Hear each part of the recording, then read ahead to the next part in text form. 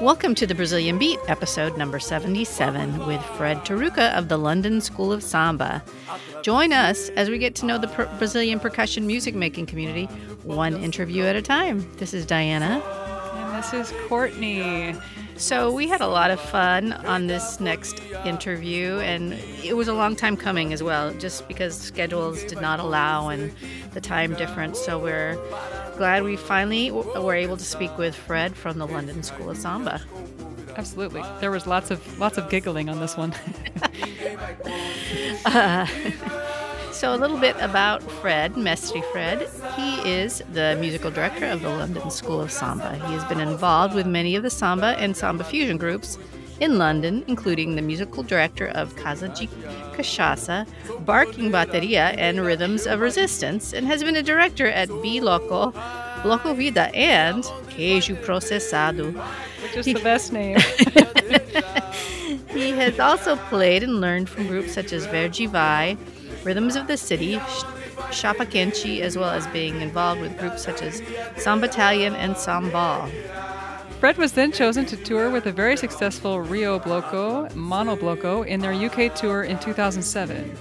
And he has delivered workshops across the UK for the last 15 years. Fred has performed with London School of Samba's Godmother School in Rio de Janeiro, Mocidade Independente de Padre Miguel at Carnaval in 2010, and their sister school, Unidos de Padre Miguel, in 2012. He has also paraded with Sereno de Campo Grande in 2008.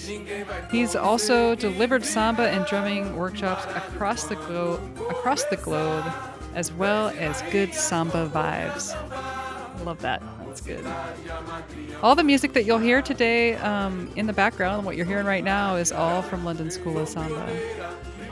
There's some bits in here where the Fred's audio starts to fade out. I did the best I could to doctor it up and make it as easy to listen to as possible, but yeah, hang in there. It's good. It's worth it. Do you guys like us?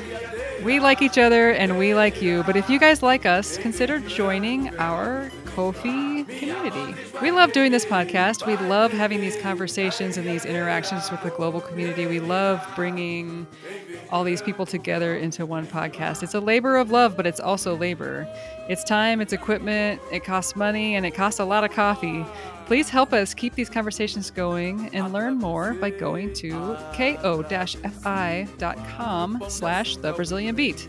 This podcast is free and it's going to remain free, but it's not free to make. We know that there are a lot of things out there to support right now, and if you have the means, we invite you to join our community of support for this podcast, and thank you so much. So that address again is kofi.com/thebrazilianbeat. Yes, thanks everybody that has donated already and is part of that community. We appreciate you all so much. Oh my God, it's so awesome. Yeah, thank you. Also, a free way to support this podcast that actually helps a lot is to tell your friends about us and also give us a rating on Apple Podcast or whatever podcast player you're listening to us on. Please check out lessons. If you are stuck at home, check out lessons from all the different folks. We've got them listed at thebrazilianbeat.com/resources. So go check those out. A lot of our teachers and friends are in there, and they're doing online lessons, so you can do them from home. Social distance. You have access to teachers you've never had access to before. Well, you've never had access to from home anyway. So exactly. Yeah. And right now, you know, the news came out that Rio Carnival has officially been postponed. So all of these folks in Rio and Sao Paulo, wherever, Carnival has been delayed. So they've got time. They need to make some money. So if you could help out and take lessons, that would be wonderful. thebrazilianbeat.com/resources. All right, I hope you guys enjoyed this episode, and we'll talk to you on the other side.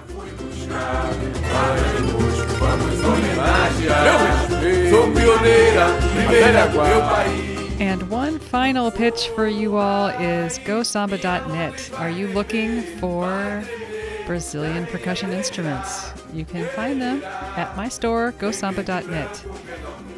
I have imported instruments so that you don't have to. I have dealt with customs and border protection so you don't have to. So go check out the caixas, hipikis, surdus, everything is there, shokayus, all that stuff. Go samba.net. Thanks. Good morning, Diana. How are you this morning? I'm doing well, Courtney. How are you? I'm doing great. Who do we have on today? Well, today I wanted to say that recently, over the past couple months, we've been doing interviews out of Brazil, and that has been great. But today we have someone from the UK. We have Mestre Fred Turuka from London School of Samba. Welcome, Fred. Hello, everybody. How are you? Excellent. It's awesome to have one in English as the person who edits these at the end.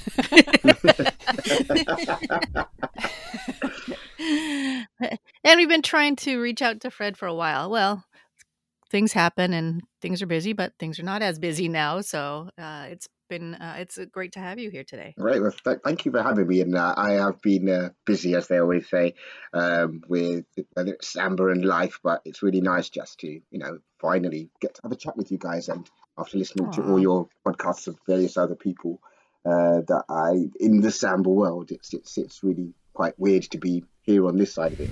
So yeah, thanks again. Well, let's start out like we normally do and ask you kind of where did you grow up and what was it like with your family and how did you get involved with music? Okay. Well, I was born in Tanzania in East Africa. Yep. That was a Dar es Salaam. I wasn't expecting that. And when I was 1, I came over to the UK because my dad was doing his PhD here, and so in order for him to complete it, they shipped his whole family over here. And I stayed on because my mum then got a job in the Tanzanian embassy. So the whole family was allowed to stay. So the choice was either go back to Tanzania, and my dad becomes a professor and does his stuff there, or we stay here, and the opportunities for myself and my brother is potentially a bit more than Tanzania. And we just do what we can. And that's how I ended up here in London. When it comes to music, I think it was in secondary school, that's between the ages of 11 and 16, that I kind of had a thing for music. I mean, as a child, I used to play in ornamental drums that my mum brought back from Tanzania, but I never really gave it much thought. And it was, my love of music, my brother's love of music, and the eclectic things that would turn up in our house would go from Ian Dury and the Blockheads to Donna Summer to, I don't know, a bit of Mozart, what's going on? But I loved various bits of it. And when I finally got an opportunity to study it between 14 and 16, I grabbed that. But it never really, after 16, it never really turned up again until by chance at university. And that was a blocko that was based at the university called Barking Batteria. And that's how I started back in 97. What was you said you were playing music when you were 16. You said you had an opportunity to study and play. What were you doing? Well, basically, I was at secondary school, and you have the option to do something creative, and you had to choose either music, drama, art, but you could pick only 2 of them. And I liked all 3 of them, and I was in a band at the time. I can't remember what they were called now, and after a lot of debate, I dropped drama, which is a shame because my drama teacher was going to put me in a kind of children's soap thing that was on the telly if I drama. But I said, no, I'm in a band and I like my music. So it was just playing the keyboard, some singing and stuff like that. And yeah, I got myself a GCSE, which is a school equivalent, a B in that. But after that happened, there was no opportunity to take that any further in my local colleges. So I just dropped it. Gotcha. So there was do you mind if I ask what year that you were in college that there was a bloco? Yeah, that was in 1997 that I can remember. The bloco was called Barking Batteria. Diana, was there anything like that happening in the U.S. then? In university programs? Not in university, I don't think at all. I mean, I No. think that the Lions were going and Austin was going, Right. but yeah, it was kind of rare for that to be happening here. That's cool. Yeah. Well, it kind of happened kind of in a weird way to do with, well, not in a weird way. Samba's about politics. It's about politics. There was a strike up in Liverpool. I think it was the Hmm. miners' strike, and Liverpool School of Samba went out and supported them. Now, there were two anthropologists based at my uni, the University of East London, and they were like, "Oh, this is amazing. We should have a blocko down in London." So they approached the London School of Samba and got teachers from there to come over to the university. They bought some Hmm. equipment and tried to get them to teach them some Oh, samba in order to get the blocko going. wow. And So I it just was happened to be at that unit. interesting. It was from the anthropology department. Yeah.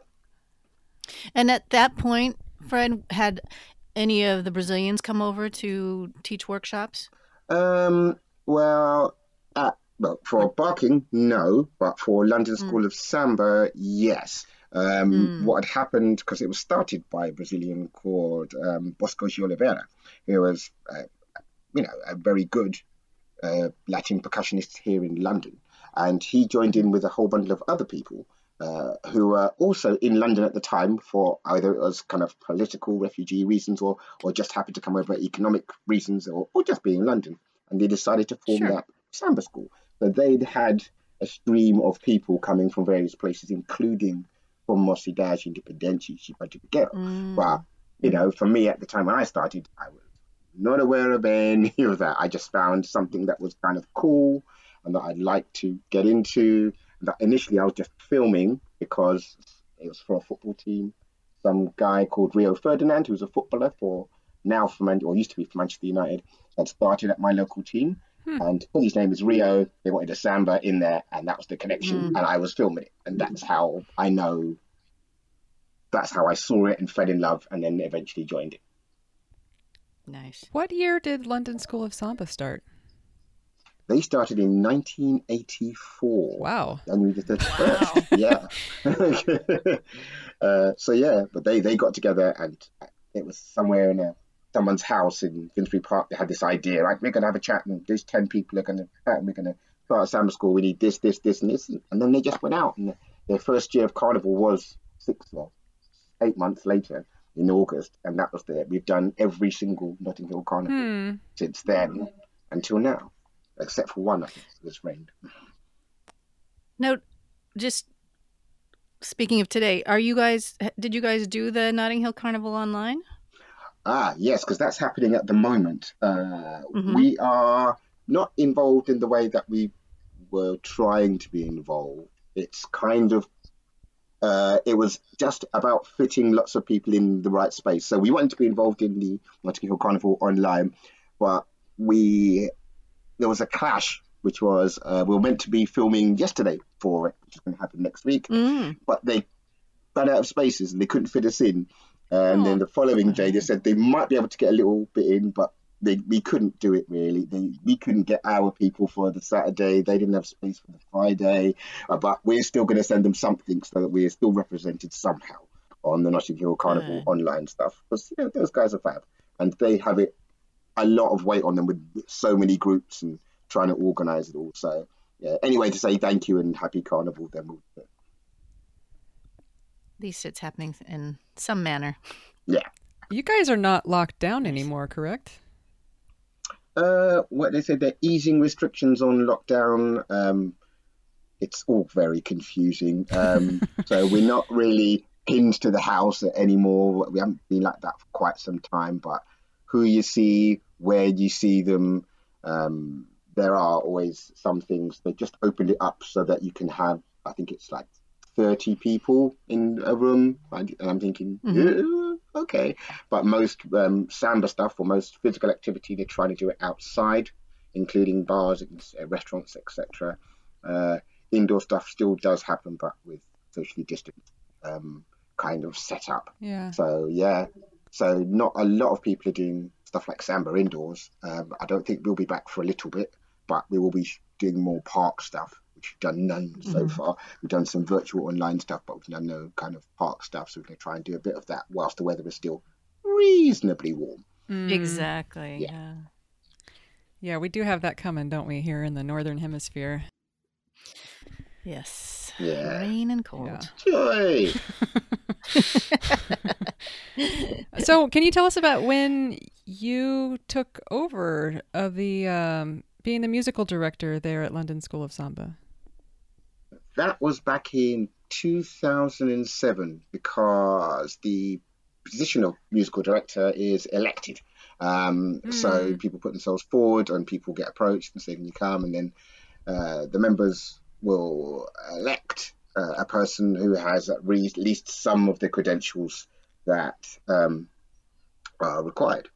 Now, I was asked by the previous musical director, Mestre, to come forward and put myself forward in there, which I think I refused twice before the third time round I went, oh, okay. And I put myself forward and I won.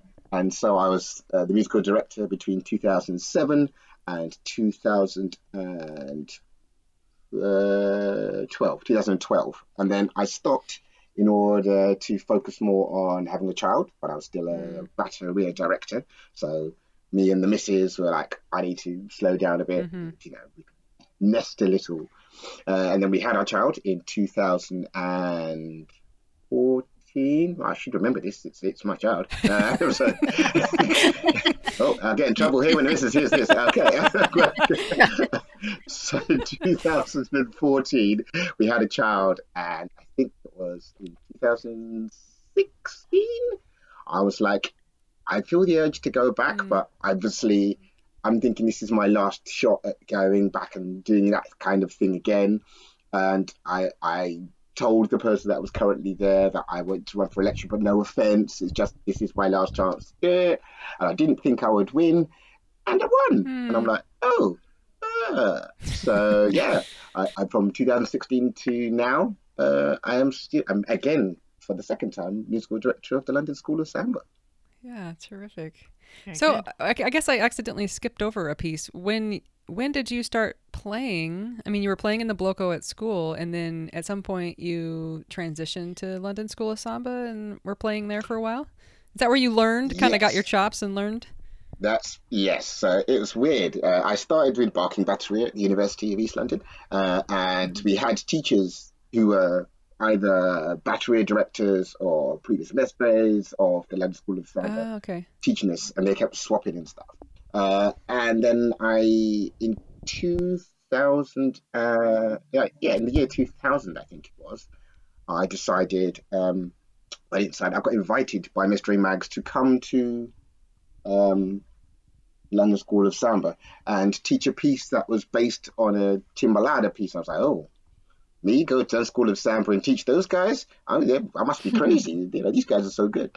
And I just came and gave them a flavour of what our Bloco was doing, and they loved it, and they were really, really friendly. And I'm like, these guys are all right. So I ended up coming more and more, did Carnival with them. And then in 2007, I went from being a punter to being a battery director. No, sorry, that's wrong. 2005, went from a punter to being a battery director.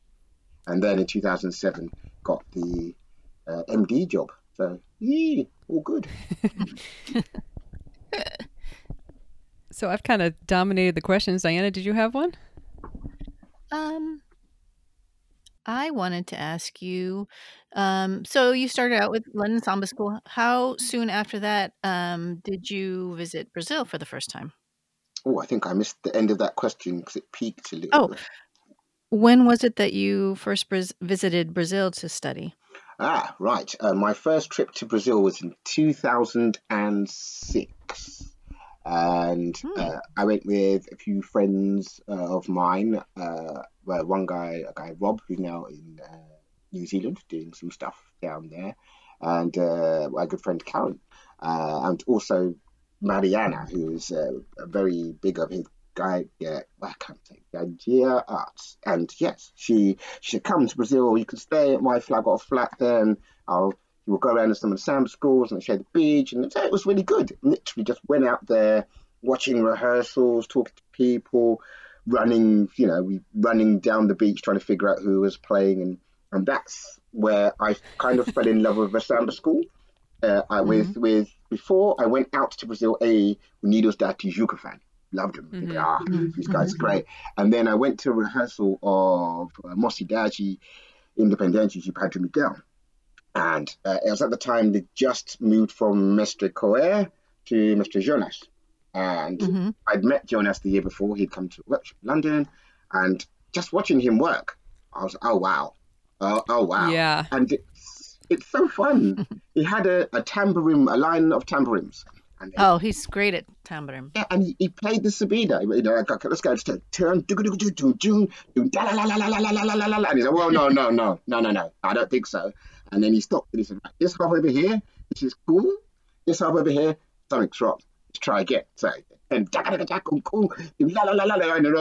everyone rumbles, going, oh, no, it's not. And he kept narrowing it down until he got to 2 people.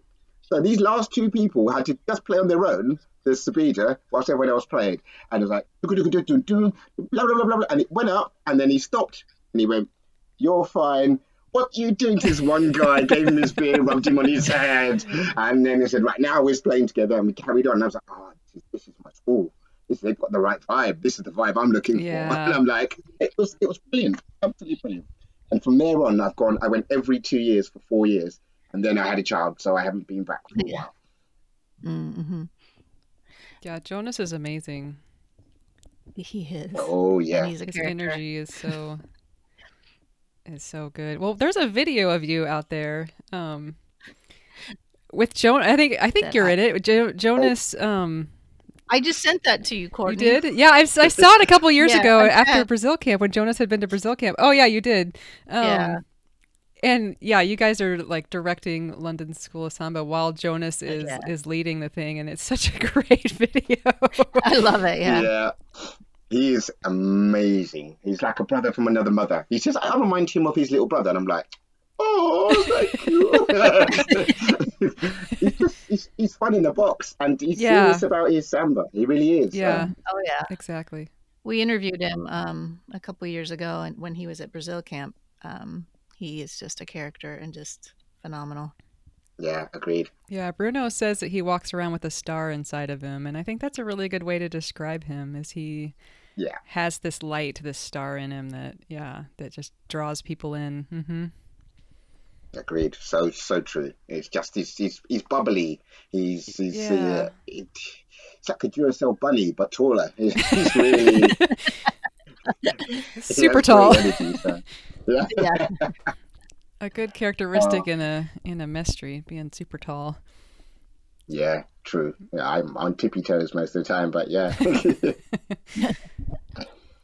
Yeah, very cool. So, Brazil, how did that?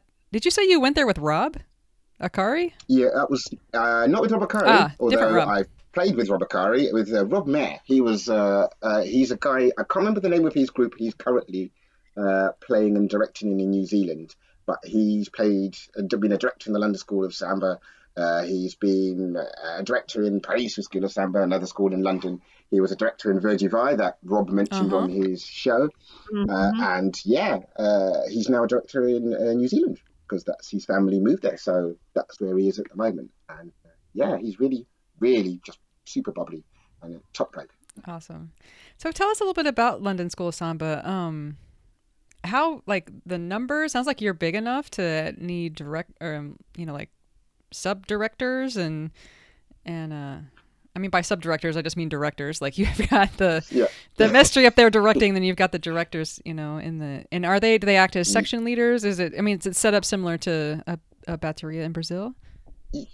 Yes, we're not as big, if that makes any sense. Sure. I think we're quite transient. Lots of people come through the London School of Samba, and some people stick. So it just depends of how sticky we are between people's lives. So sometimes people are in London for a few months, sometimes people are in London for a few years, some people are always in London but their life changes, or some people are just up for it all the time. So we have varying degrees of people.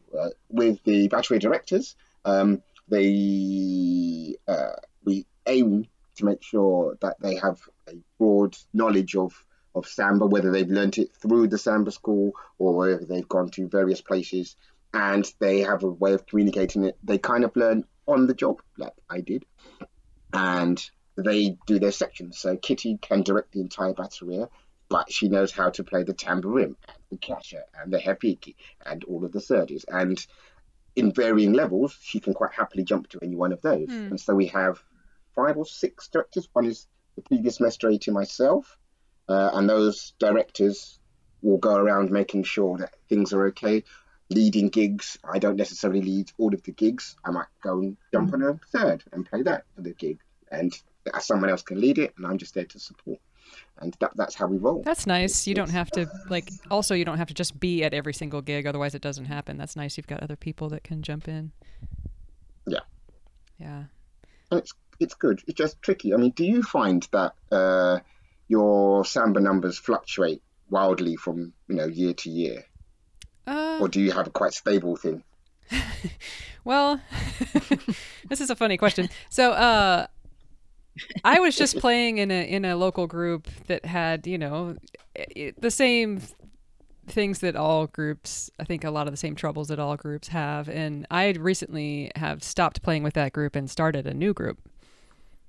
Oh, cool. But it started a new group in an extremely theoretical sense because I think middle of March, 2 other friends of mine and I decided to start this new thing, and then everything shut down. So it's kind of a theoretical thing right now.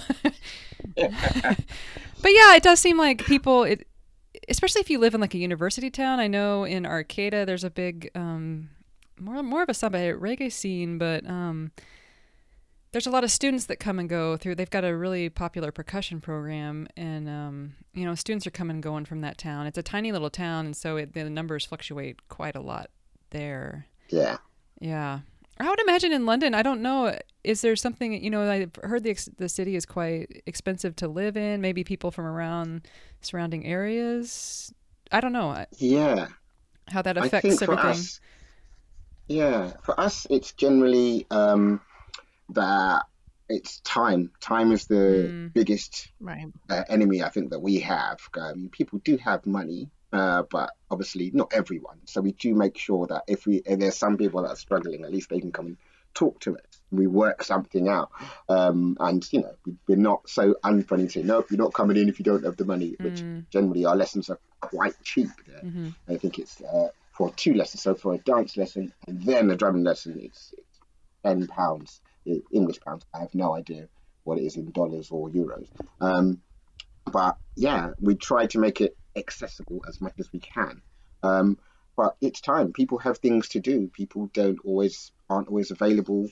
And it's not only just coming to the sessions that we do, which are quite short, which is on a Sunday evening. It's taking that time out to potentially rehearse on your own, listen to some music, some samba that we kind of put out there for people to get used to look at. We have an online thing for people to go and check out so they can see what we do specifically. It's having that extra time to kind of commit yourself to the body of work that we're giving you, which is really enjoyable to do.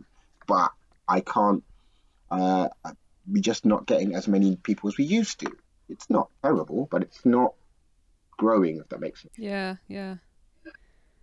Yeah, the time thing is hard because, sometimes people like in your example, you have a kid and you need to be there for that and support your partner and that kind of thing. But then also people will tell me that they didn't have time to practice, but then, they recount the whole Netflix series that they watched over the weekend. And so I get a little jaded sometimes. It's like, well, okay, so you spent 25 hours this weekend watching Breaking Bad, but yeah, I don't know. I mean, that's the cynic in me, though. No, yeah, that's true. I mean, for me, I always found the trip to work was all very important for me, because if it used to take an hour, that hour was all about samba and tapping on my toe, in my favorite sambas I needed to learn, the stuff I hadn't heard yet, just various things. I'd just go, right, let's get into samba mode. So I'd have 2 hours of samba.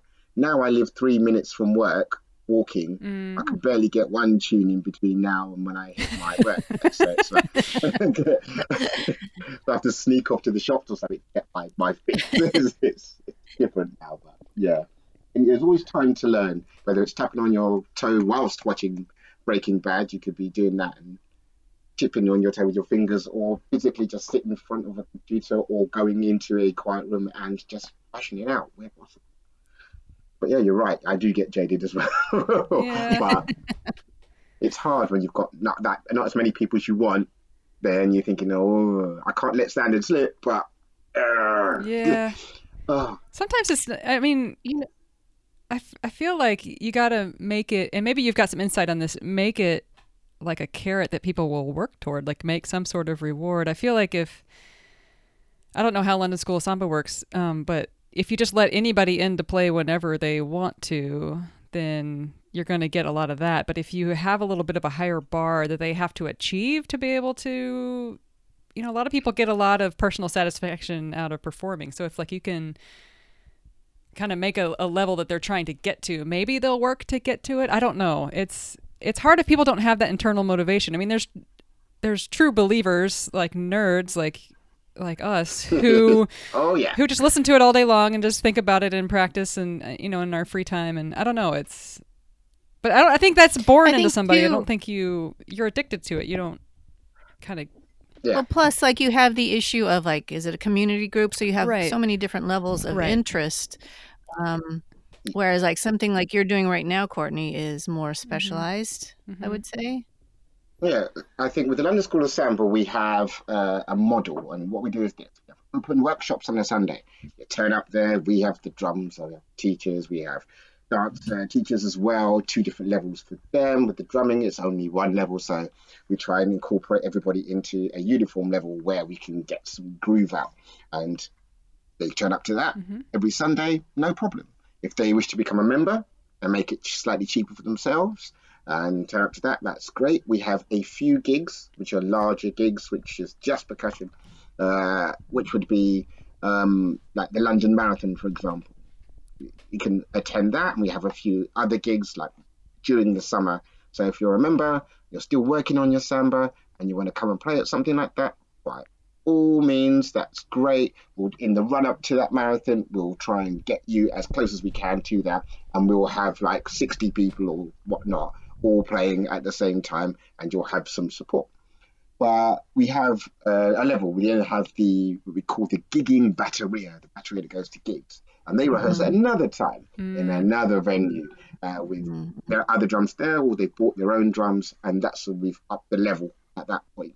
In order for them to get into that group, then they need to be able to be proficient enough on their drum, and then slowly learn the repertoire, and then be adaptable to not only not improvising, but changing some of the stuff that they previously learned into new patterns. So, for example, if you're a Kasha player that plays Mossy Daji and swing, great. Suddenly we might try out the Kasha pattern from Portela or Manguera just to see how you're going and broaden your knowledge. You've got to be up for that. You can't be what I call a one-trick pony. But we're not expecting them to get it straight off the bat, but it's always a challenge. And if you like that challenge, then come to back here. But it's still hard to get people to bite through bite through the initial phase and go on to the next part, because either it scares them when they get there, or they're not up for it, they don't have time, or whatever thing that goes with them, and or the people that are already in the group that like it just again run out of time in order to make it, because it's on a weeknight. They're either stuck at work or they can't get there because the transport system's failed, and yeah, the general woes, I'd say, for quite a few groups. So our numbers fluctuate, which can be frustrating.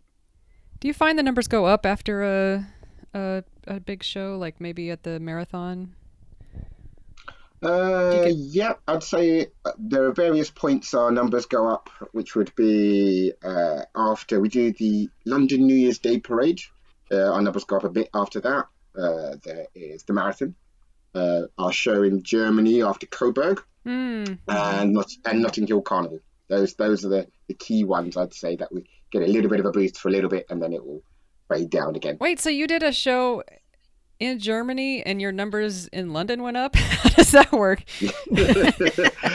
Well, we usually film it Oh, and then our set, and then we publish our set, and then people see the I set, and see. then they, oh, I love some of that. That looks really fun. Gotcha. So you got somebody working your Or, social or media that's doing a pretty good job. well, I was going to say that's me as well. No, I'm the Facebook guy. We have an Instagram woman, and we have someone else on Twitter, I think. So yeah, we've broken down into lots of various different groups Mm-hmm. in order to run this behemoth Samba school. So yeah, we have trustees because we're a charity. We have trustees that oversee that we're not Mm. running the school into the ground, and then we have an operational management team that deals with obviously batteria, dance, events, bookings, and other bits and bobs. So yeah, together we pull in. Oh, communications, and together we pull in order to make stuff happen. Mm-hmm. And that's how it works, really. Hmm. Gotcha.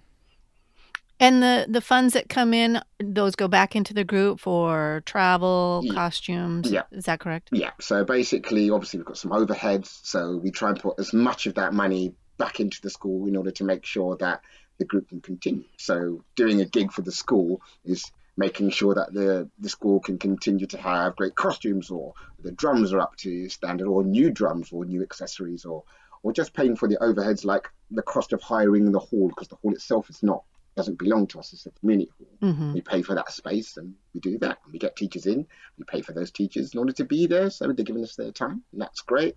We do that too. So we don't run for a profit, we run to make sure that we can continue to deliver, Keep going. Yeah. promoting Brazilian art. Mm-hmm. Yeah, I was going to ask you about your rehearsal space, how that part worked. It's a community centre in the middle of London, which we chanced upon back in 1984. Wow. And it's nice. It has a large room which for the dance at the back. We leave that for them. We have another room upstairs, like a mezzanine, which is slightly smaller than the room below it, but that can house another dance group there. And then there's a group which has a cupboard to store all of our drums and all of our accessories, Great. etc. All our sound equipment, which lives there all the time. And that's where we have our battery rehearsals. And that setup has been pretty similar for the last 35 years. Oh my goodness. That's so crazy to think about. The groups here are much younger than that. Yeah. Do you, I just stumbled upon it by chance, so I'm quite glad. yeah. Do you ever work with other groups there locally to bring mestres from Brazil, or work with, maybe other people in France and Germany to kind of help share costs of bringing teachers? Yeah, we've done people to our group before. I swear we've worked before to help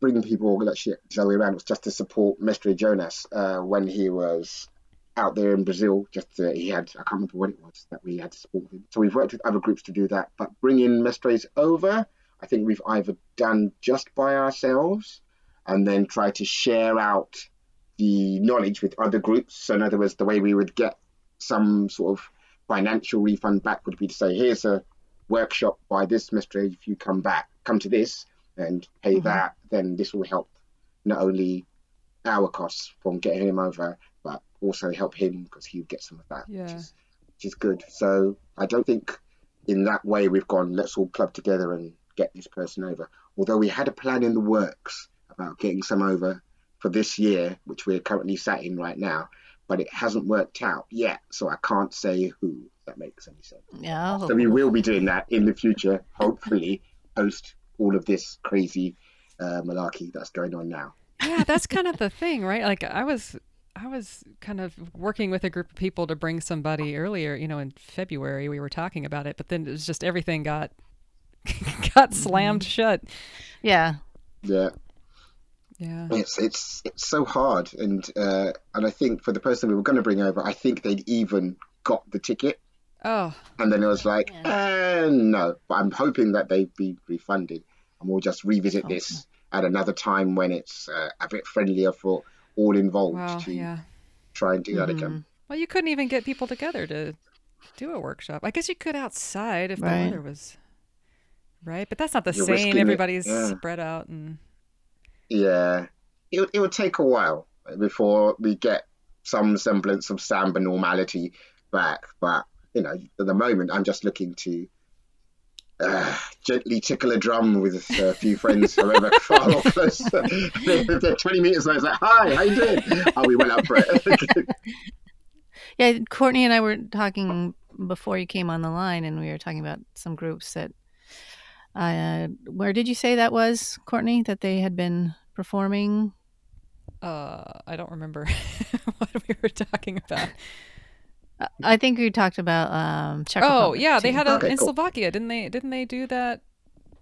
There's a samba festival that they had not Oh, wow. the weekend before last. Yeah. Recently, yeah. What Clarissa attended was that? Clarissa Altman was teaching at it. She was Oh, giving me the updates on it. oh, wow. I mean, how did that work?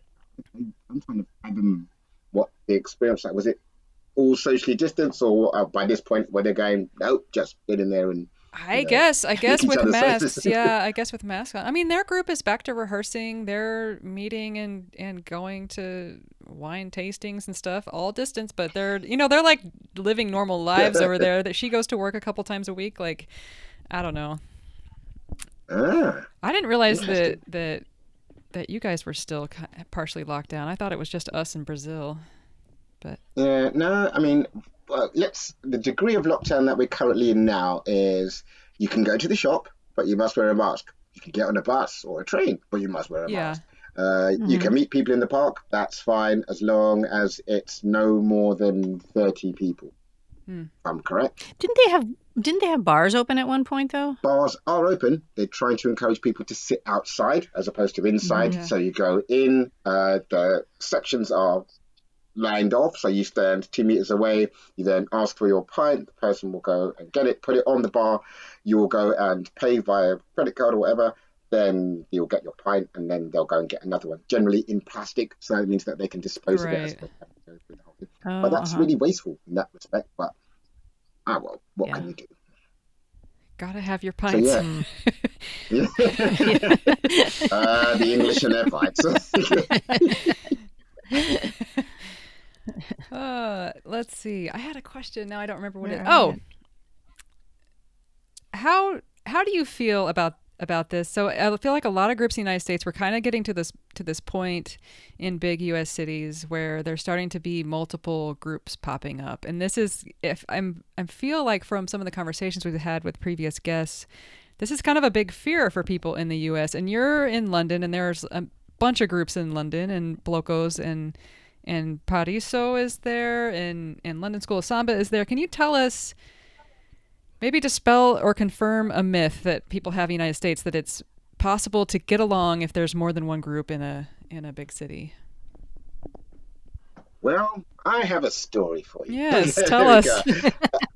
We love stories. Well, you're going to be entertained. The London School of Samba is the first samba school in the UK. 1980. Wow. And what exactly? Well, hey! And the first, what happened was we grew quite big, and it was really good. And after a few years, some people were like, nah, not feeling it. I'm going to start my own samba school. And off they went, and they formed their own samba school called Quilombo do Samba. And we were green and white after Mocidade. They were blue and white. There was another group before that, I think, called Academicos do Madureira in relation to Portela. And more recently, another group came, Paraiso, School of Samba, red and white, attached to Estacio. And so since then, people have split off from either getting the idea from the London School of Samba or moving to another place and starting their own samba thing. And we've always been quite proud of that because we can always kind of almost like semi-trace the relationship. And you can go like, oh, Bristol, oh, Sam went up there and he did some stuff there. Oh, Brighton, yeah, I'd say Sam did. And we can kind of figure out who went where and how it all grew. Yeah. So we don't mind about people going off and doing stuff. Sometimes there is friction. I know when Paraiso first left, and started their own school. And we were at London School of Samba. There was lots of girl, you went to the left is girl, you do that bad was girl. At the moment, it's not that at all anymore. There is some friendly rivalry and competition, but it's not staring you in the face and shout at you. We're trying as best as we can to get together and have a play. So yeah, you can coexist quite easily, just about how you go about it. And I know that stuff like gigs are limited, but if you deliver your thing well, focus on yourself, then what anyone else does is not irrelevant to it. Don't dismiss it completely, as in don't not look at what they're doing, but don't be down on them because it's a waste of energy, a massive waste of energy. Yeah. Just be as good as you can be, seek the help that you need to make yourselves better, and go from there. Sounds like a little bit like a family tree, the way you're describing. Oh, we can see this guy branched off and went there. And then in the same, like a family tree, people don't get along sometimes. Exactly. Do you think that having multiple groups kind of encourages people to get better, to do better? Yes, definitely. Yeah, interesting. We are always looking around to other groups, even because Coburg for us is literally that thing where we go and get to see lots of people doing things that we do, and getting to see them all in this condensed 2 weekends worth of shows is magnificent. And you're like, oh, that was really good. Okay, now that could have been better, but really good up to them for going out there. And we're not down on people doing stuff, but it's for us figuring out where we are. And we're like, oh yeah, we could have done better on that bit. Oh wow, not doing that bad. And it's and then going and having a beer with these guys, and then maybe having a jam after that. Yeah. And that's the kind of thing is really good. Getting that relationship between different groups helps immensely. Us going and having a jam with Rhythms of the City, which is in North London, would be great. That marathons were great. Us going to an encontro with Paris for Ski of Samba and the flags exchanging, and each of our sisters playing too, both of our batteries playing and getting on with that. Yeah. Us going to see other groups from other countries, whether it's Aquarelles Paris, who came over our 25th birthday party along with Blocco de Bellisa, or our friends in Sweden, or for Finland, Papagaya and Maravilla in Sweden. Awesome. It's good to see all these people. It's good to have a chat with Clarissa and Battery. It's great to see Stereo Samba in Madrid. It's having those connections only makes you stronger. So anyone that thinks that more people coming in is a threat, dismiss that. Go back to it, think it again, start making those connections. Yeah. Yeah, I think we have that, with our Brazil camp here in the States. It's so nice to connect with other groups and friends from across the country who have this same passion. Yeah, it's true. You get to nerd out. It's the best bit about it. Exactly. Yeah, that must be really fun at Coburg to see all these folks. Oh, yeah. Yeah, I mean, there's people I've actually met at Coburg that I'm just like, oh, you're a bundle. I like that. You're going to hang out with you a bit more. Like, let's go with... I've forgotten his name. I just had his face in my mind just a minute ago. No, it's gone. It's the Mestre Unidos de Geneva Samba School. And he's just a character. And he's so nice. He's so lovely. He's like, Fred, come on, man. It's a big man. Get on there, happy girls and play go, Fred. I'm like, oh. And I'm just like, I've got to get to a gig. Am I playing Happy Tea right now? It's just having those random, weird interactions that make you see them as a people, acknowledge their skill, acknowledge their personality, their flavor, nerd out to, how did you do that hip chord that goes... You get to do that thing. And it's not separated by color or race or gender or sexuality or age. It's just, how nerdy are you? How happy and nice and funny are you? And that will do me. Yeah. And I love it. It's just it's magnificent. Yeah. I got to make it to Coburg sometime. Please. Yeah. It's so much fun. It's really good. I looked into it last year, but just the plane ticket, I think, was like almost $2,000. I was like, oh my God. Wow. Good thing you didn't buy a plane ticket this year. Yeah. Yeah. I'll make it someday. That'll be amazing. Yeah. Now, Fred, are any of your members part of Block OX? I've been invited a few times. The problem I tend to have is that I am a natural. No, hang on, just think about this. I'm allowed to be here and on definite leave in the UK, but I'm not British. I'm still Tanzanian. So going anywhere, I have to Mm. apply for a visa and then get this, that, and the Oh, other. I see. So it's been quite tricky for me to do this. So I see my document in Coburg, which is great. And but Hmm. I've never been to Blockworks.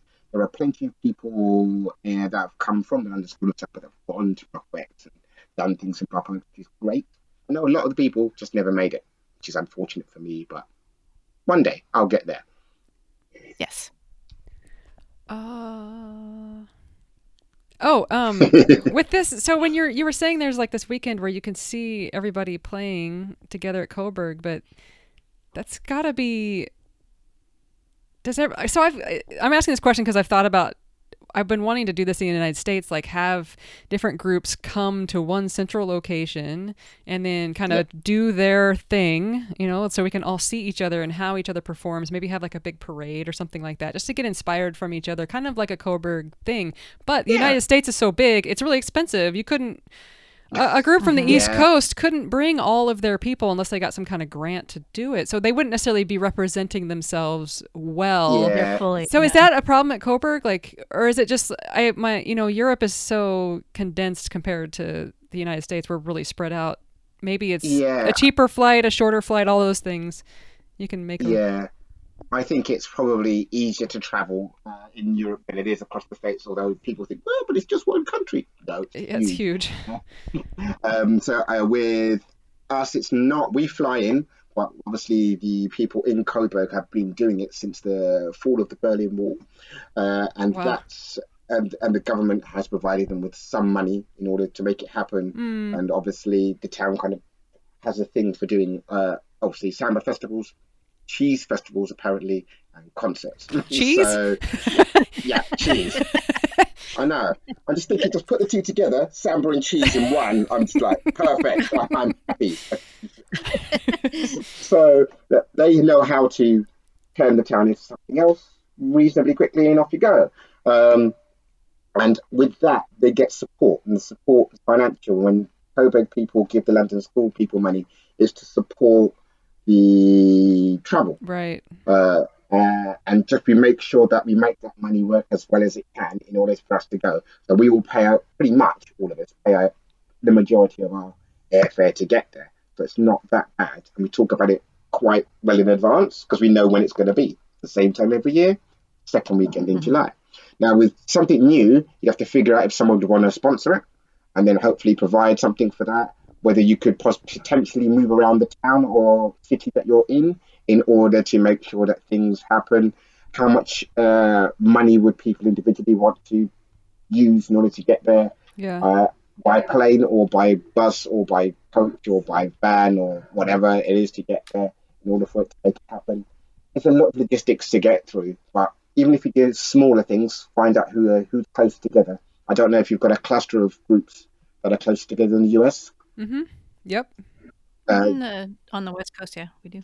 yeah, maybe start with those guys and build from there, and then maybe the people in the East can come across like your New York peeps and whatnot, and they can maybe take a punt once in a while and come over And well, if and if Coburg also somewhere else. offers housing, right? Don't they have like a school or something they rent? And Yes, they have an entire school that is available for people to sleep in from Friday through till Sunday night, and then on Sunday night they boot us all out and move us to to a gym, you're on your and then we own. have that. See ya, and you move to a gym, and the gym has to open up at 8 o'clock on Monday, so they boot you out at 7 o'clock on Monday with the worst kind of Euro pop at 6 o'clock, really loud. And so I've done it once. I'm like, no, I'm not doing this again. This is awful. And it's like, you come in at 4 from crazy samba Yeah. shenanigans, and you get to sleep, and then 6 o'clock you go, no, no, no. So I just told myself the last time, I'm out. That's No amazing. way. That's amazing. Yeah, but yeah, again, if you could get something like a school with multiple rooms and allow people to spread out. So then the school gets 3 rooms for everybody that's with us who's sleeping, and we all take X amount of rooms. There'll be a boys' room, girls' room, don't care which end you're in room, and you all just sleep where you can and then get on with it during the day. Yeah, I was imagining this when Clarissa was talking about it that I don't think we would sleep. I mean, I can't imagine like getting all of the groups together. There was one point where a bunch of groups on the West Coast got together in Seattle, and this gentleman had offered, he has essentially a mansion, and he offered that it had like 6 different bathrooms and all these different bedrooms, and it was just, it hardly stopped. I mean, it was crazy. Yeah, I can't imagine all of us from all over the United States being in one school. Like each room would just, there'd have to be like the sleeping room and the snoring room and the party rooms, and I don't know, that would just be insane. Yeah, that is hard. I mean, snoring's a thing. It's really hard to. Now, if you're up until 5 and then you're back out there at 9, it's not so bad. You'll be so tired for those first 4 hours, and then the rest of it's coffee led, and off you go. Yeah.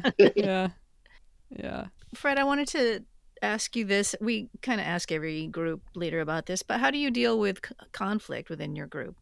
Well, our first port of call is the easiest. We listen to if it's a complaint, we listen to the complaint from one side, and then we go and talk to the person that's being complained about as well. And then we potentially get the two to sit with a mediator and try and resolve this. Wow. That's the easiest Pretty way. Adult. It sounds like it should be easy, but it doesn't always work out. So mature.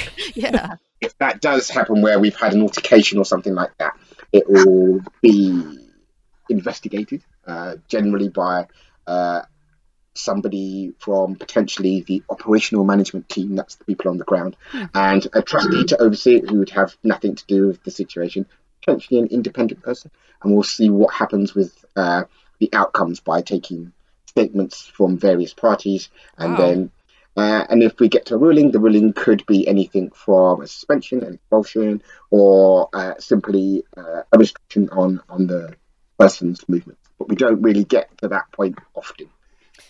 I was just going to ask if that happens at all.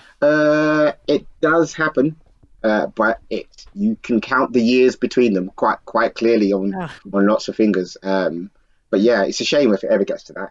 It's one of those almost feels like a failure that we haven't quite managed to hold it together or spotted it earlier. But yeah, there's not much you can do. It's people, lots of people in a group. There's going to be some sort of drama. Just like, where's it going to come from? Is it coming from over there? Is it coming from over here? And yeah, it sometimes comes from the most unexpected corners. So what can you do? Right. Is it going to be a personality clash, or is it about the music? Where is it coming from? Sometimes it's personality. Music, disagreements like that tend to end up in compromises. I don't think we openly shout out, "Do not play the blah blah blah." No. We're not that kind of people. We will gently nudge them in the right scenario. We will try and get them to perfect what their technique in order to do things correctly in the way of sound, in the way of attack, and just giving us that jingle, that swing that you need. But it will take longer for people that are more stubborn, and it will take less time for people that kind of adapt to a lot of things. And it's fine for either way. We just go through that. So we don't really have shouting matches about that. We don't have shouting matches about musical choice. Generally, that the battery directors and potentially sometimes dance has a request, and we try and solve that as a Samba school. You mostly play Samba, but occasionally you hear nuggets of something else. You might hear a flash of Samba reggae and we're back to the Samba, or a flash of, I don't know, I can't think of anything else right now, but of something else, and then come back to the Samba. But we stick with the Samba and we just kind of move between various forms of Batucada. But yeah, it's we don't get that. Personalities, yeah, it's going to happen. We have split 3 times into 3 different Samba schools. So yes, people will disagree on things. That's not how you do it. I'll form my own Samba school. Bye. I mean, that happens. It happened at 85. It happened again in 89 or 90, and then again in 2002. So yeah, that's going to happen. But all of these people, who we do see from back then and now, we still are in contact and we're on good terms. Yeah. It's fine to disagree. Sometimes people leave. It's just their way of growing. Right. It's fine. Right. And do you have people migrating from other groups to yours? Do they go back and forth? Yes, some people come to us. Some people leave us to go elsewhere. That's totally fine. It's a shame sometimes because he's gone. Oh, he's playing over there. Oh, that's a shame. But then you're gonna go, no, you can't have it all. You're not their world, right. So that's fine. And for me, I like it when people play more than one group. Myself, I played in 6 groups when I started doing Samba. So I was within Barking Batteria, and then I was asked to help form the London Rhythms of Resistance. I then joined London School of Samba. After that, in London School of Samba, I was asked to be part of a group called B Loco, which kind of does Samba and funk. And then Johansson swoops in and says, "Come to Vertify." So I was in Vertify. But before that, there was Barak Shmuel. He said, "Could you come and be in Windows of the City?" And I was like, "Okay." So now I'm in 6 bands. And I'm like, "Uh-oh." Okay. But how's this going to work? So I did 2 bands on a Sunday, which was Rhythms, the City London School. Monday was Vertify. Tuesday was Be Loco. Wednesday was Rhythms of Resistance. Thursday was Barking. And you were still married? Oh no! I got my girlfriend later, so I had to scale back. Okay. It's like I finally started kicking, and it's like, I keep doing this. And I was like, I've got someone I need to see. So yeah, I dropped out of a few things in order to spend more time with the lovely lady that is in my life, which is Fiona Fee, who now is really into Samba, which is great. She's one of the battery directors at the school. Oh, nice. Oh, great. Awesome. Yeah, I don't think people can expect each other to just play, and you can't just expect somebody from just to play in your group and not want to grow. We had someone we interviewed, and they were like, no one has betrayed us yet and started a new group in our city. And I was like, you can't really look at it that way, because like some people just want to run their own group. It's not about you, it's about themselves. Yeah. Or they just want to play in something else. Or I've had people say to me, it'd be really, our group would be so good if you would join it. And I'm like, that's not my responsibility. It's like, I don't know. It's like that you can't necessarily have that attitude. You just have to make your thing good and people will come. Yeah. Or just make it what it is. Make it the community it is. Sorry, go ahead. Yeah. So flattery will get you everywhere with me. But I mean, again, you're right. It's not your responsibility to make that group good. The group is good anyway. You're saying you'll make it better. Yeah, but anyone can make it better. You can make it better. Yeah. But I shouldn't have to come in order for that betterness to happen. It's fine. I mean, by all means, go out and learn as much as you can from wherever you can. Exactly. That's the way forward. Yeah. Exactly. Right.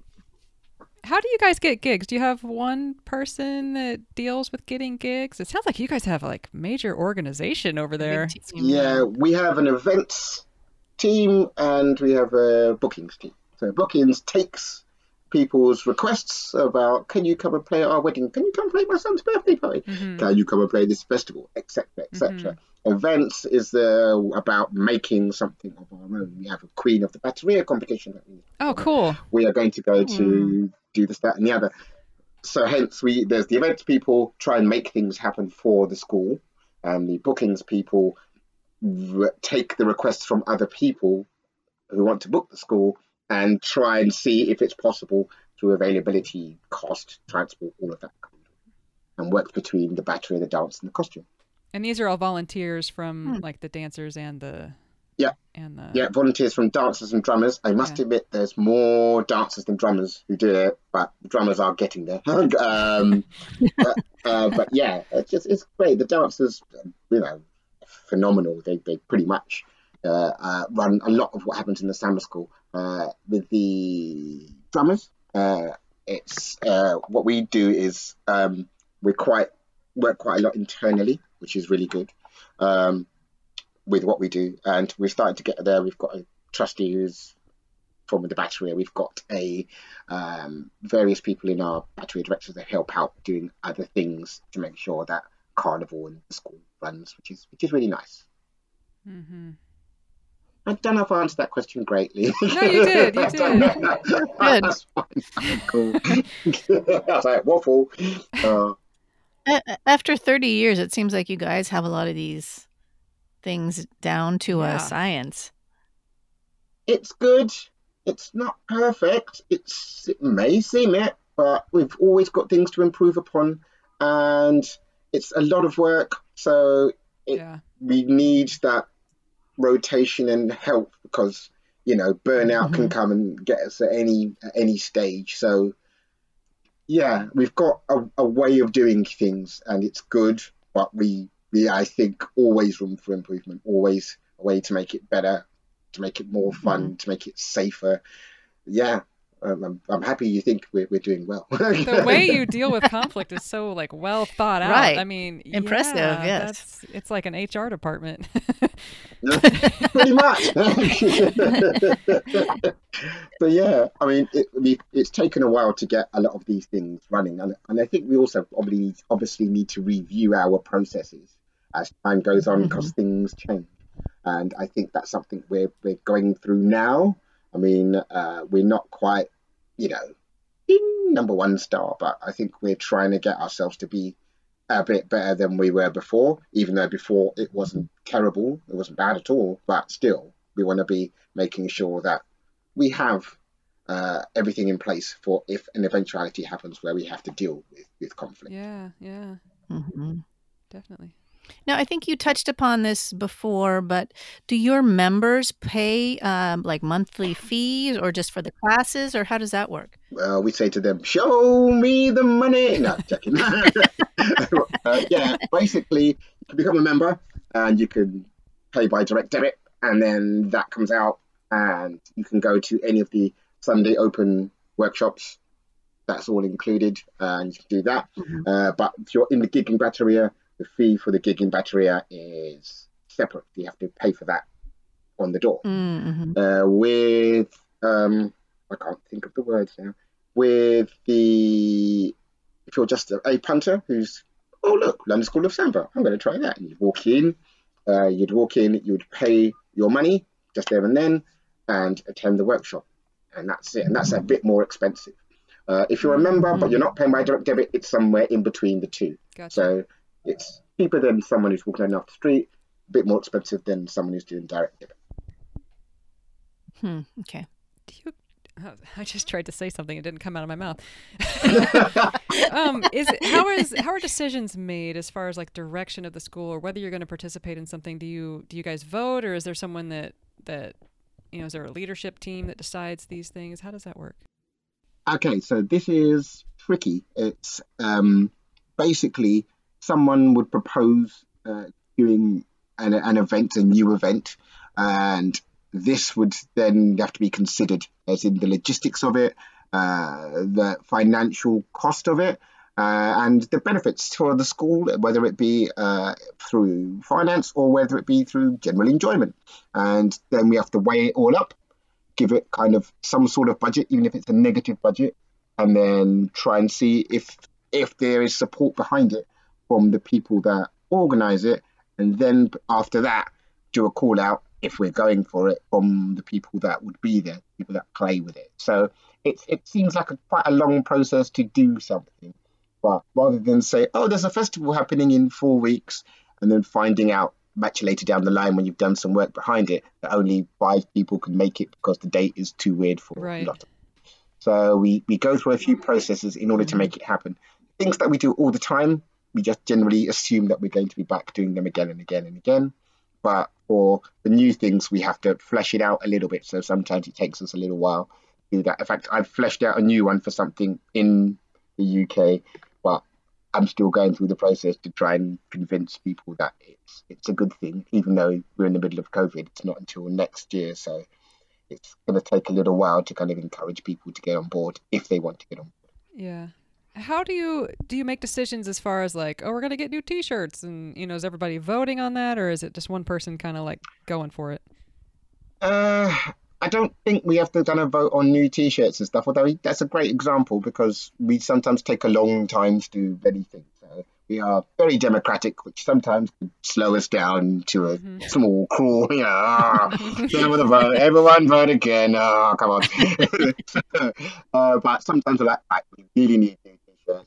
Who's going to sign them? And then we'll punt about ideas in a smaller group, and then put that proposal. Say we need these. Generally, it's yeah, all right then. How much? This much. Okay, cool. Right, let's get them, and we're done. So I think if you can caucus a few people together with an idea, generally you can push forward a lot faster. Yeah. If it's one person proposing, it takes a lot longer. Cool. Fred, I believe I saw on your website that you guys have a kids bateria or kids classes as well. We have kids classes. We one day hope and dream that we're going to get a kid, but we haven't got there yet. So at the moment, we've got this thing called Little Sambistas. And what we do is we get children, young children from the ages of 3 upwards. So we go from 3 till about 3 till about 7. So we're not looking for slightly older kids. We did try and get the 7, 8, 9, 10, 11, 12 kind of scenario, but interest was low. We got some, but it was still reasonably low. So we've gone, right, we'll focus on the teeny tiny ones and we'll get them to do some percussion. And what we do is sometimes it's samba-ish. When I say samba-ish, it's like samba but broken down to its parts. And sometimes it's more samba reggae. But either way, it's about getting them to be involved, understanding things like volume, stopping, movement, and it works. And I think what I do when I'm teaching it is not to use language because it's a barrier. So if I can get them to kind of understand me without saying anything, and I do that with my daughter sometimes, I go, and then it kind of, she knows what I'm going on about, and then get them to play louder, play faster, imitate them when they're playing silly, and do things like that. And somehow by the end of it, we've got this piece of music in 30 minutes from having almost chaos 30 minutes earlier.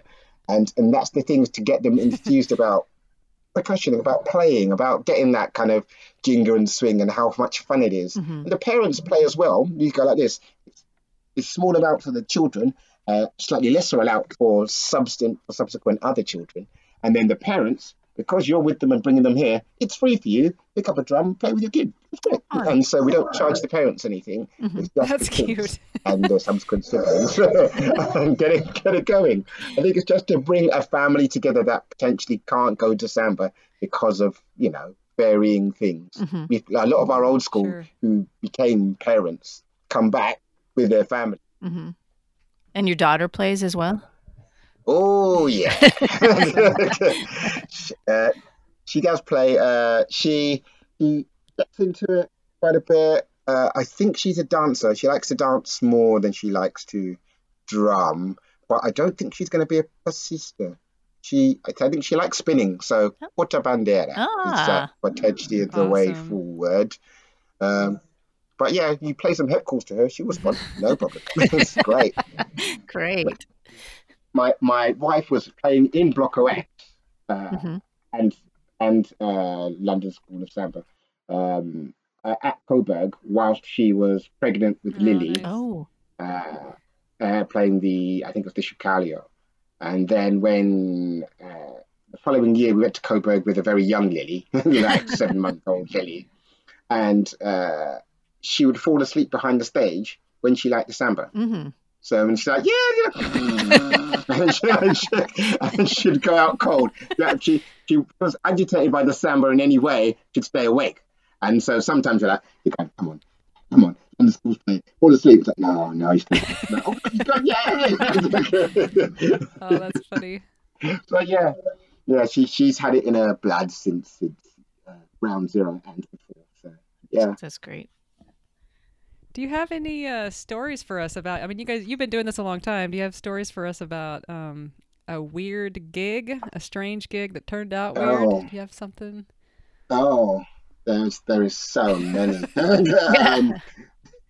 I will start with back in my back in the day, I played with the Blocko from East London, which is Barking Batteria, and we were essentially a protest group. So we'd go out on marches and stuff, and that would be our big gigs. But we'd play at the university and play at the universities and be out on the street. And we hooked up with a group, the International Union of Sex Workers, and it's like, sex workers deserve rights. We're like, yeah, you're right. Sex workers do deserve rights. It makes sure they're safe and they're happy and they do their thing. It's like, cool. And they said, right, we've got a sex workers ball. Would you like to come and play at this gig? We'll pay X amount of money. I know you guys like dressing up, and we all would always, every now and then, dress up. Boys be girls, girls be boys. So it's like, get drag, enjoy yourself, kind of. It was pretty much like any other gig. It was great in the sense that you get there to present people coming in. So we're all dressed. I'm dressed in leather chaps and a cowboy hat and whatnot, and just having a play, and it's great. And then they're like, right, you're done. Go and enjoy the ball. All right, cool. Some of the shows I saw were unusual, to say the least. I won't go into detail, but one involved a milk bottle, a lady, a milk bottle, and about the first 3 rows of a stage being sprayed with milk. And that's all I'm saying. It's just very eye-opening to that kind of a gig. And I'm like, this is cool. Yeah. And I missed that. Eye-opening. I like that. Yeah. That was an unusual one. For gigs themselves, I think one was a birthday party for the London School of Samba, where the wife was Brazilian, but she was younger than the husband, but she wanted us all to wear these masks of the husband. So now we look like being in John Malkovich, but 20 of us. And we obviously we did some of the breaks of Mocidade Independente de Padre Miguel. So he would walk in, they'd all shout surprise. We'd start playing this break from Mocidade Independente de Padre Miguel, and then we'd lift up our masks with his face in it and shout Mocidade, which means youth in Portuguese. And this guy just looking shocked, and I'm like, this guy's like 65, 70. I don't want to kill the man on his birthday. Oh, looking like him and shouting Mocidade.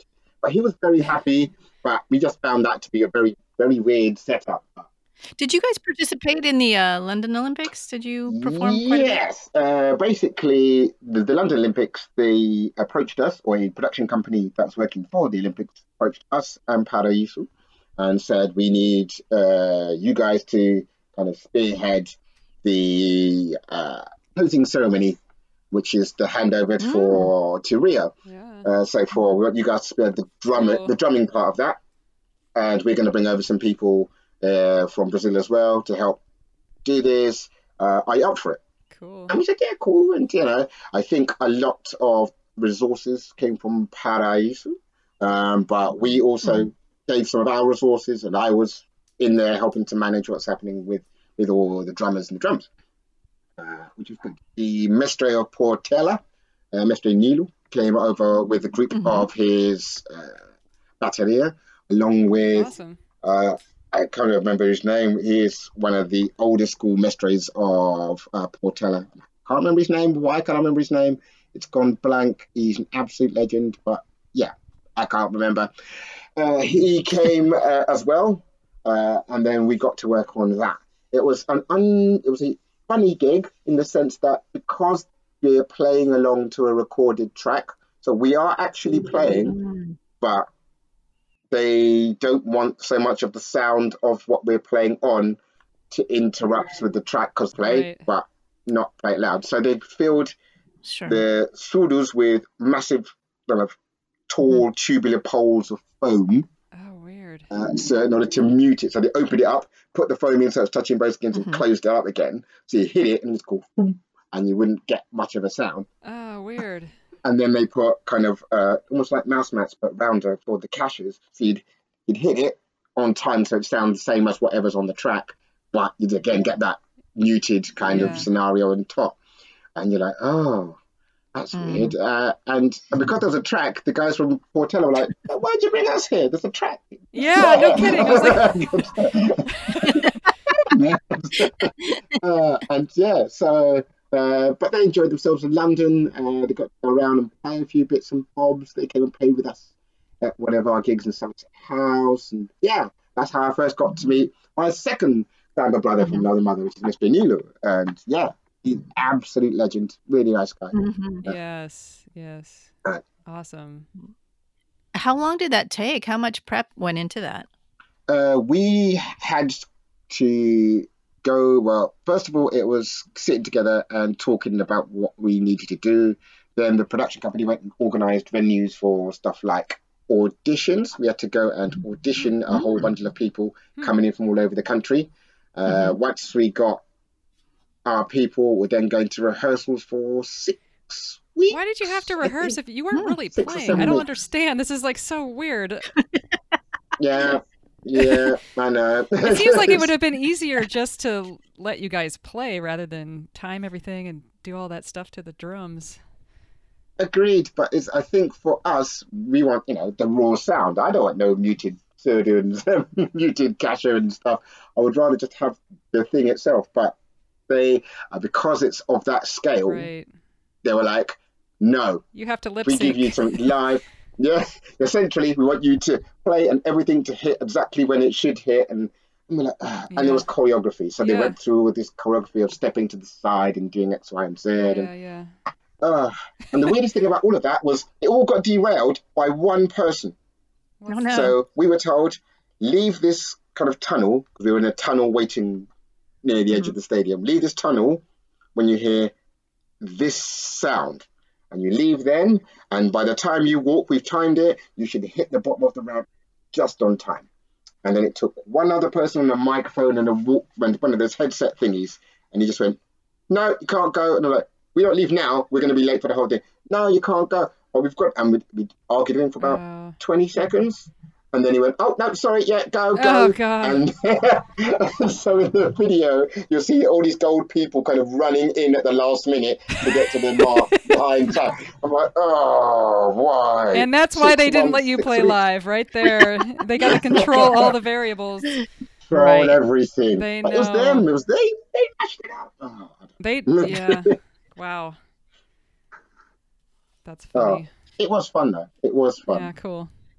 Did they bring the gentleman who danced and was the sidewalk sweeper? Was he in that? Yes, he did. He was. Oh, he They brought was? him.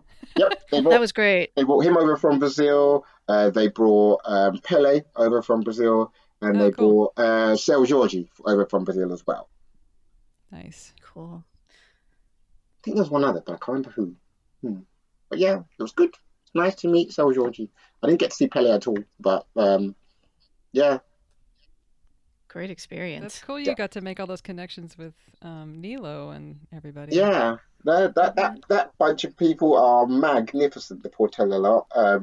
And since then we've maintained that. We've met again in Coburg a couple of years. That was 2017, and reconnected. And hopefully we're going to continue that. If I ever make it back to Brazil, post child, then that'll be one of the places I'm going to just to say hello and Yeah. Hmm. reconnect a bit more with him. Such a nice guy. He's such a patient guy too. In fact, I had a bit of a problem in Coburg when he was there. He came and played in the battery. Mestre Chuvisco from Mestachio came and played in the battery. They were both there. And then at the end, the King and Queen of Carnival, uh, Hmm. or the King of Carnival and the Queen and the Princessa of Carnival were there. They ran up on stage and when we was going to our last song, our last samba from Vai Vai, and they were dancing about the stage and we said, yeah, come and dance and dance along. And at the end, he was like, signaling me, can I speak on the microphone? I thought, oh yeah, he's supposed to say a few things to them, that would be cool. So he gets the microphone, he goes, right, here's a song from Chin Mai. And I'm like, oh no, I don't know what he's going to sing. What am I going to direct? I'm like, oh, what's going on? And so I'm like, uh-oh. And so Mark Insert is going, Diana Cavaco's going, what? Thankfully, we've got Lily Nascimento from Mocidade Alegre, who's now in Paris doing her thing. It's amazing. Oh, She was there. cool. So I've got this. He grabs the Cavaco, starts to ring, ring, ring, ring. She's in. I'm like, thank God for that. I'm like, Nilo, front, front and center. You need to. I don't know. I don't know what's going down. You come in there. You've done this. I've seen you do this on the video. And that. Oh, okay. So he just jumps in front. Gets to jump in front, and within 20 seconds, we're into another song, and I'm just in the back going, okay, the subdirect, you know? Right, This is right. great. That's amazing.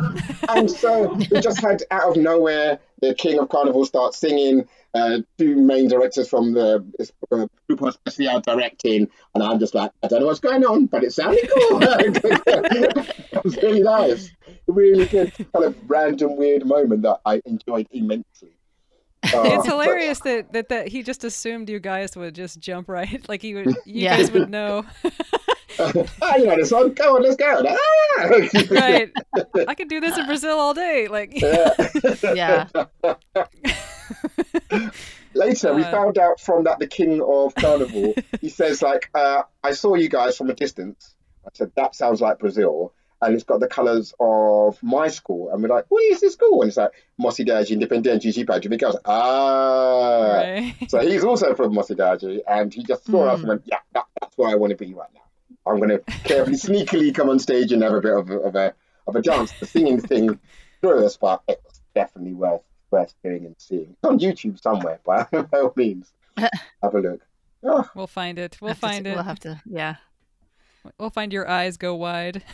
There's lots of shrugging at the time. What's happening? Now, Fred, you mentioned before that you had been musical director and stopped for a while when your daughter was born. You're back at it? Yeah. What inspires you to keep going and directing and doing this kind of music? For me, there's something special and magical about Samba. Something that I didn't really expect. And it's at the beginning, that's why I was in 6 groups out every day of the week. And when I've scaled it back, it was worth it every second of it to make sure that I've got a lovely 5-year-old daughter now. But there's something, it doesn't matter what happens. I've just got this urge to listen to more Samba. And I listen to generally the stuff that comes from Rio and Sao Paulo, but I'm also listening to stuff that comes from anywhere else in the world. I started Samba Fusion, so I sometimes listen to other groups as well and seeing what they've come up with and what they do. Like in Brighton, there's people like Carnival Collective and that Scotland's Samba Yabamba. Or if you can go to places like Singapore, where you've got Samba Masala or Wikidora. Yeah. And there's loads of different things that happen, you know. I mean, I've never really been a massive maracatu head, but I appreciate the maracatu, and whilst you're there, that pure pounding that comes out on those drums and the intricacy of it and its spirituality of it, I appreciate. So it's not that I write any of those things, or for the Samba Hege as well, and that for that matter, or Frevo, or Coco. There's so much out there that just diving in and sampling that, it's amazing. So I'm coming and having some small role in trying to get people invested in it. It's brilliant. In lockdown, for example, I was stuck indoors. I was like, what do we do now? Oh, look, Salguero's going live. They're in there doing masters, doing some Samba. Yeah, we'll put it on for 4 hours. Yeah, and that's what totally. Brilliant. I can't get enough of it. So yeah, I'm a battery director for a bit, but I was just generally dipping my toe in. I can't stop. One day I'll have to, but at the moment, the only addiction I encourage other people to get addicted to. And it's great that your whole family is involved. Yeah, it's basically meeting my wife.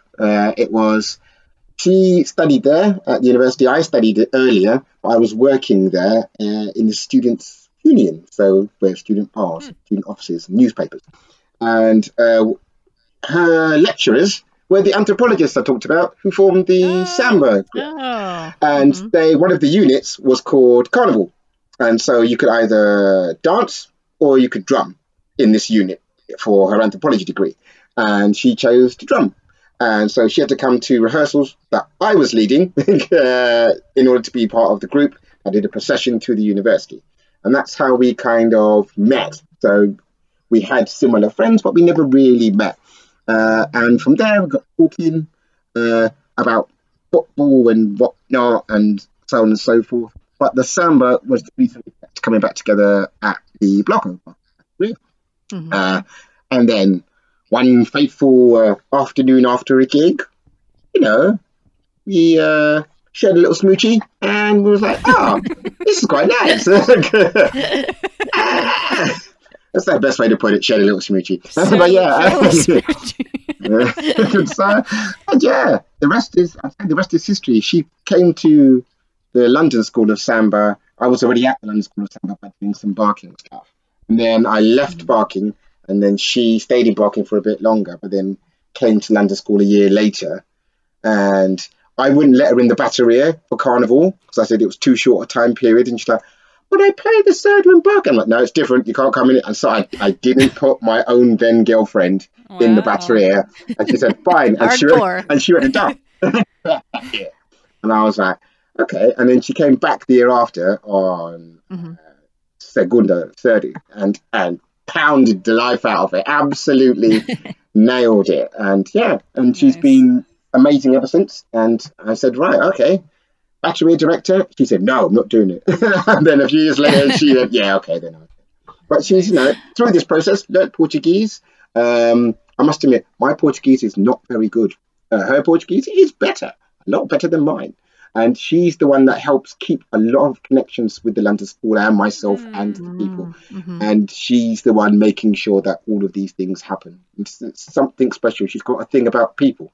Oh, actually, the anthropology degree. So, yeah, makes sense. Well, makes sense. Yeah. What's her name? What's this mystery woman's name? Fiona. Fee. Oh, nice. Beautiful. Fred, is there anything we didn't ask you that you would like to share? Ooh. I'd like. I think my most fun gig, the gig I found, strange enough, to be the most fun in 2018. And it was because the year before we'd had Nilo and Trevisco and the Canadian Pay and Princessa of Carnival that were like, "Oh no, how are we going to top that after all of those shenanigans?" And we're back here again. So we just had a lot of things to think about. It was like, what are we going to do? So the dance team went off and we told them what songs we were going to do. And then the dance group, they went off and made a few new choreographies. We then went and we made a few new choreographies, and there was a lot of winging on the day, I should say. But I think we were out to surprise each other. So we had a dance-off between various females dancing up against our male persisters in trying to blow them away, which is really good. One the Hey, the Folie of the Year, our Hey of the Year, he was out dancing at the beginning, then he goes back, comes back out later as one of the women dancing against one of the one of the Mestre with the male persisters, and that was like a surprise in itself. Cool. One of the Batteria directors recently that year had figured out that the Superman theme tune is a good thing you could place as a break within a samba. So we ended up doing that. I did a reveal to show like a Superman shirt underneath my Mestre's kind of jacket and stuff, and that was funny. And yeah, just loads of things where we're trying to make each other laugh and be silly and kind of engage with the crowd. And we, instead of like finishing the way we do and then taking a bow, I was like, "Nah, let's just go." And we just walked off the stage. We're still playing. And it's just funny. And I think somehow we outdid ourselves that year. And I think we've never had the need to do it again. We only had one shot at it last year, and this year doesn't happen. So I think we need to get back to that mindset of good quality music, good quality performance, have an absolute ball, have a laugh. Yeah. Right. That's what it's about, for sure. Can't wait. Cool. Me too. Happen again. Please. Can you imagine having a gig? remember those? Yeah. I can say my daughter at 20 years, when I was young, we had a gig. And it was so much fun. Everyone's right next to each other, really sweaty. Amazing. Yeah. I actually saw somebody at the grocery store the other day from our Marika 2 group, and I was like, oh my God, I got so excited because I haven't seen anybody for ages. So, yes, looking forward to the day that we can all play again. Yeah, defo, most definitely. Yeah, well, thank you so much for coming on and sharing your story with us. Yeah, it's been fun. The honor has been all mine. I was so nervous. I was like, oh my word, what do I do? I started writing notes and I was like, no, too much. No, oh yeah, it's so much easier once I start talking. But before it, things get in my head, and yeah, so I'm always a bit nervous about it. And yeah, thank you so much for having me. Thanks for sharing that. Yeah, I get nervous before things too sometimes, and I try to pretend like I don't, but yeah, I appreciate you sharing that. We've had friends on here that are generally talkers, but then they get on here and they get a little scared. But once we get talking, just like you, it's much easier. Thank you so much. You made it so much easier than I thought. I thought you'd be like, so when you do this, I don't know, I'm not sure. Yeah, we're gonna make you prove your skills and play something for us. Well, at the moment, all I've got in here is a 145, 145 beats per minute. Here we go.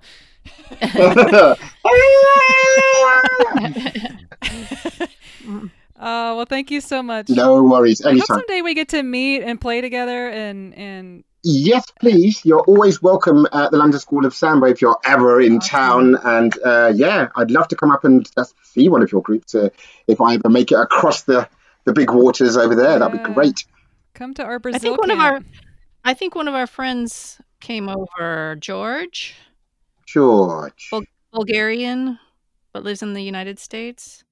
Oh yes, he was good. Yes, I remember George. I mean, I've got Austin peeps that are in LSS. There's really?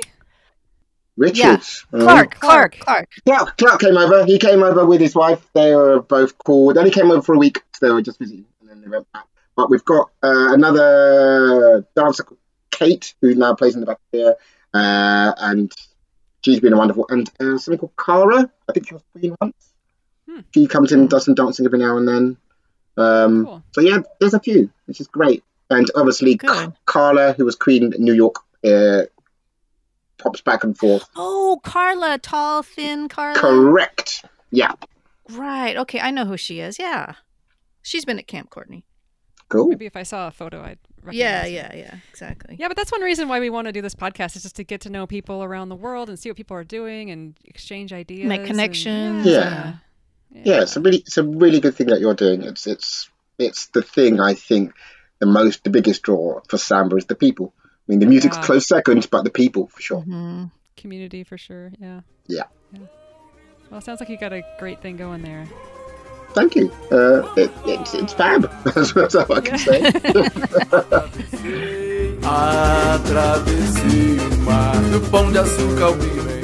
I know you guys enjoyed that episode. We really enjoyed talking to Fred and getting to know him a little bit and getting to know more about the scene over there in the UK and in Europe. I was watching some of the videos that he sent of them at Coburg and today, and Diana, I just started crying in them while watching them.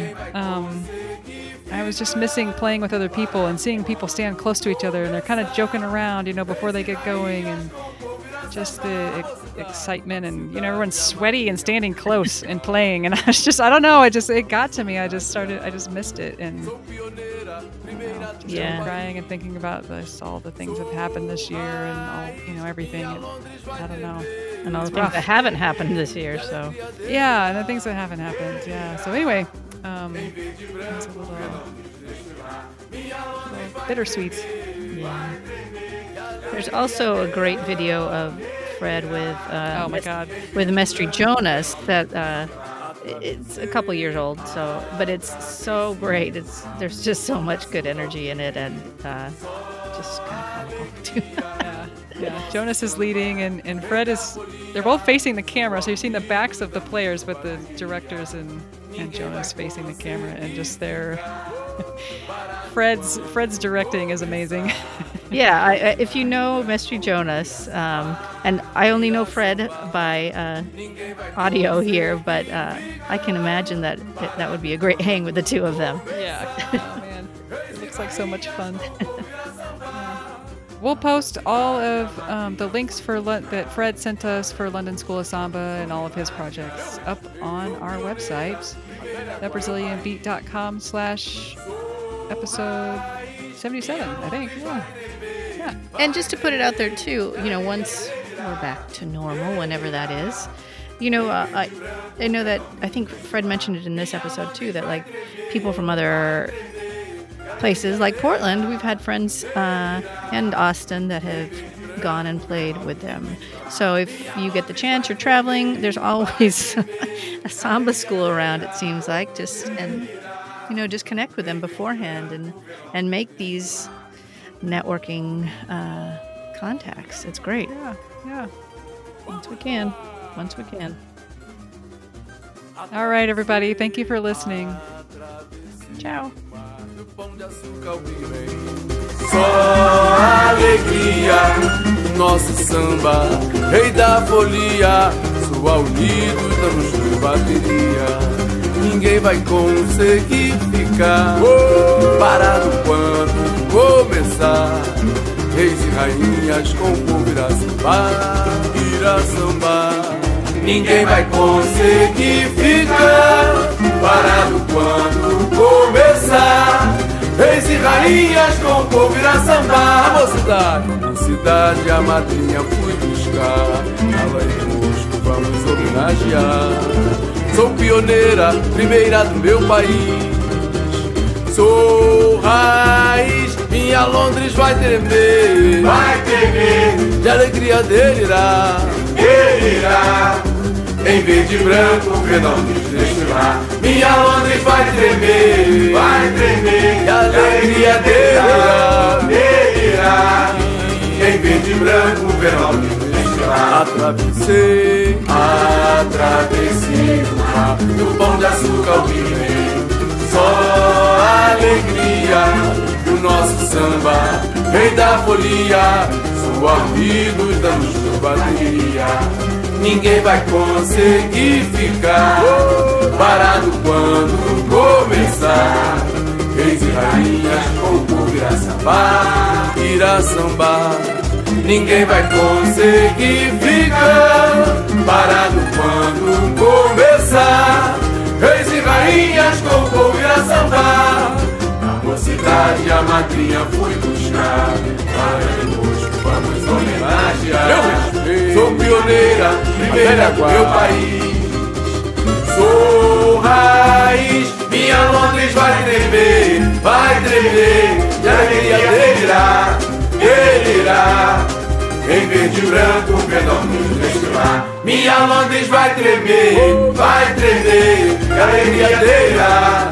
Delirá, em verde e branco fenômenos desfilar. Minha Londres vai tremer. Vai tremer, de alegria delirá. Delirá, em verde e branco fenômenos desfilar.